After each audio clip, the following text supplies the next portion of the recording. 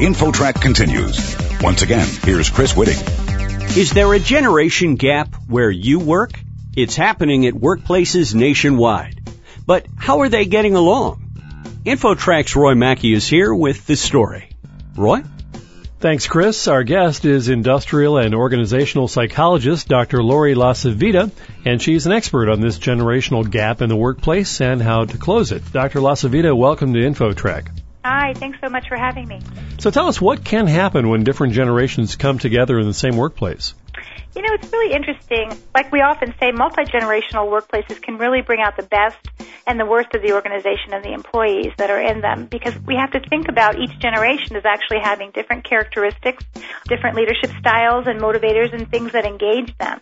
One example that I like to use is millennials, who are now the single largest segment in the workforce. Some of the characteristics that we can generalize to that particular generation is that they're very flexible and mobile, and they meet the needs of the moment, but they're also very quick and reliant on technology. So we often find that they lack some of the emotional intelligence or personal interactive skills, such as the ability to build teams as well as deal with difficult people. So the positive things of each generation, characteristics-wise, we can either look at that as being a positive or a negative if, in fact, there's no balance between the generations, because each of the differences can create challenges, including miscommunication and conflict, and that really can influence a result or a lack of the ability to build strong, cohesive teams that we find are so relevant and necessary in today's workforce. Do you think this is any greater of an issue today than it was 2 or 3 generations ago? I think it is, because now we currently have 4 generations that are working in the workplace together. We've never had that happen before. And so, you know, that's why we see this as such a relevant topic, is because how does a leader and a manager in the workplace bring together those different generational differences so they can, again, form those cohesive, high-performance teams? You said this is the first time that we've ever had 4 generations in the workplace. Can you explain that? Because it seems like, wouldn't it just be the same general pool of ages there permanently? Yes, but we have people that are working longer. Years ago, people would retire at retirement age or maybe even earlier than the actual retirement age. And now we see people in the workplace that are there much after retirement age, and they continue to work, which I think personally is a great thing. I think that staying active, doing something that you love, something that keeps your mind nimble and that you're able to feel like you have meaning in your life and contribute, I think that's essential to anybody's ability to really feel good and feel like they're really producing and productive in our society. And so what we see now is that we have a lot of older people that are still in the workplace, and then we see the younger people working at much younger ages than we've seen in the past. That culmination of pulling all of those elements together is really what's created the issue of having 4 different generations in the workplace. So you talk about traditionalists, and those are usually born between 1925 and then they go through 1945, and your baby boomers then are born 1946 to 64, and then you've got your Gen Xers who go from 65 to 1980, and then you've got your millennials who are born 1981 and after. And then we have the Gen Z, or the Nexters, who are coming up. They're born after 2000, and they are not in the workplace yet, but depending upon how things go, we will see that generation also come into its own. You mentioned the millennials. Which group does have the greatest difficulty with this generational gap? My guess would have been the senior workers for a multitude of reasons. I think everybody in their own way has some difficulty, but what I mean by difficulty is that there's a lot of lack of cohesion between the characteristics. For instance, we talk about, I think, the traditionalists or the baby boomers. So when you look at a traditionalist, you'll find that some of their characteristics are that they're team players and they have a high respect for authority, and, you know, they respond very well to directive leadership, and seniority and age is essential to them. And then when you look at the millennial, in comparison, as I said earlier, they like to work in a flexible environment. They don't really respond well to directive leadership. They are very much involved in multitasking and in being able to kind of form their own work schedule. So then in comparison to them, we have the baby boomers, and they, being different, they have more of a team orientation, and they're interested in personal growth, but they're extremely usually sensitive to feedback.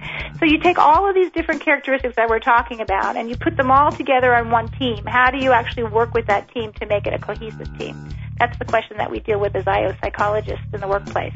And one of the things that you focus on in particular is something called emotional intelligence. Can you just explain what that is? Yes, absolutely. If you think about it, we're born with our thinking potential that we measure as IQ, or general intelligence.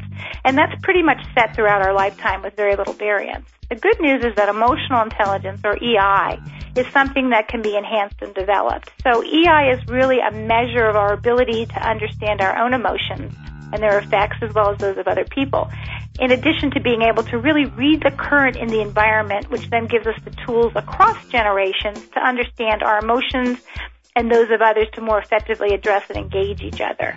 A good example of that I see, something that will resonate probably with all of us, and something I think I've probably experienced myself. We've all wanted to go to our boss and ask for a raise or a promotion, and so you kind of think about in your mind how you want to address that, what you're going to say to your boss.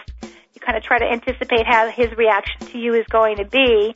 So you go in to see your boss the next day, and he or she begins the conversation by saying how bad the quarter is, about how return on investment is low, really worried about having to act upon doing layoffs later on in the year, and just very concerned about the financial status of the organization. So if you're not reading that cue and you're paying too much attention to what you want to say rather than what that individual is saying to you, and that current, what we call the emotional current in the room, you're probably going to ask for that raise in a very inopportune time, and more than likely you're going to have a negative outcome. And so somebody that's really aware of what's going on around them and not being so primarily focused on themselves and their own intent is someone that would have a strong degree of emotional intelligence. And so that's, again, what we do as industrial organizational psychologists. We help employees and organizations reach their full potential by being able to understand the emotions of what drives them as well as the emotions of others. Our guest on InfoTrack is industrial and organizational psychologist Dr. Lori LaCivita, and we're discussing the generation gap in today's workplace and how to close that generation gap and maybe even to take advantage of it. Dr. LaCivita, I understand in some cases hiring managers actually are placing a pretty strong emphasis on emotional intelligence in the hiring process.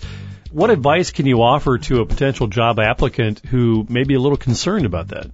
There's categories of EI. So we have the overall overarching score, or the overarching level of emotional intelligence that each individual has. But there's really 5 distinct categories that include self-awareness, self-regulation, motivation, empathy, and social skills. So all of those 5 elements come together that allow us to assess our environment, again, and human interaction. So the advice that I would give individuals, as we said earlier, emotional intelligence is something that can be enhanced and developed. And so we use tools to actually help people to become able to hone their skill of empathy or hone their skill of self-regulation. But I think one of the key ones is self-awareness, to really know what's going on inside of you and what really spurs you forward to act and react the way that you do in any given situation.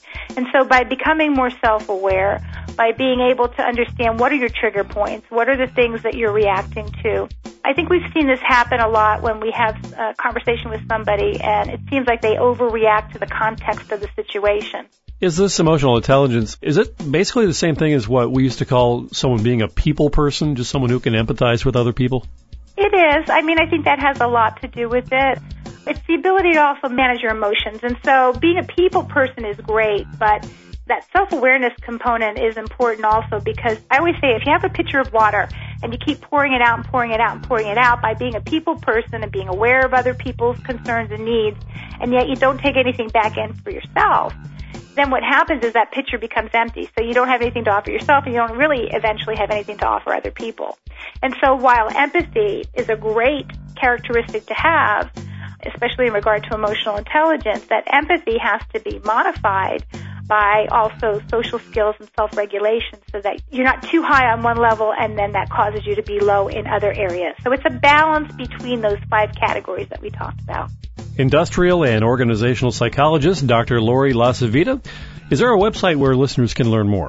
Absolutely. WaldenU.edu, and then we also have waldenu.edu/EI, which will give additional information about the 5 categories and skills of emotional intelligence and ways to develop those skills.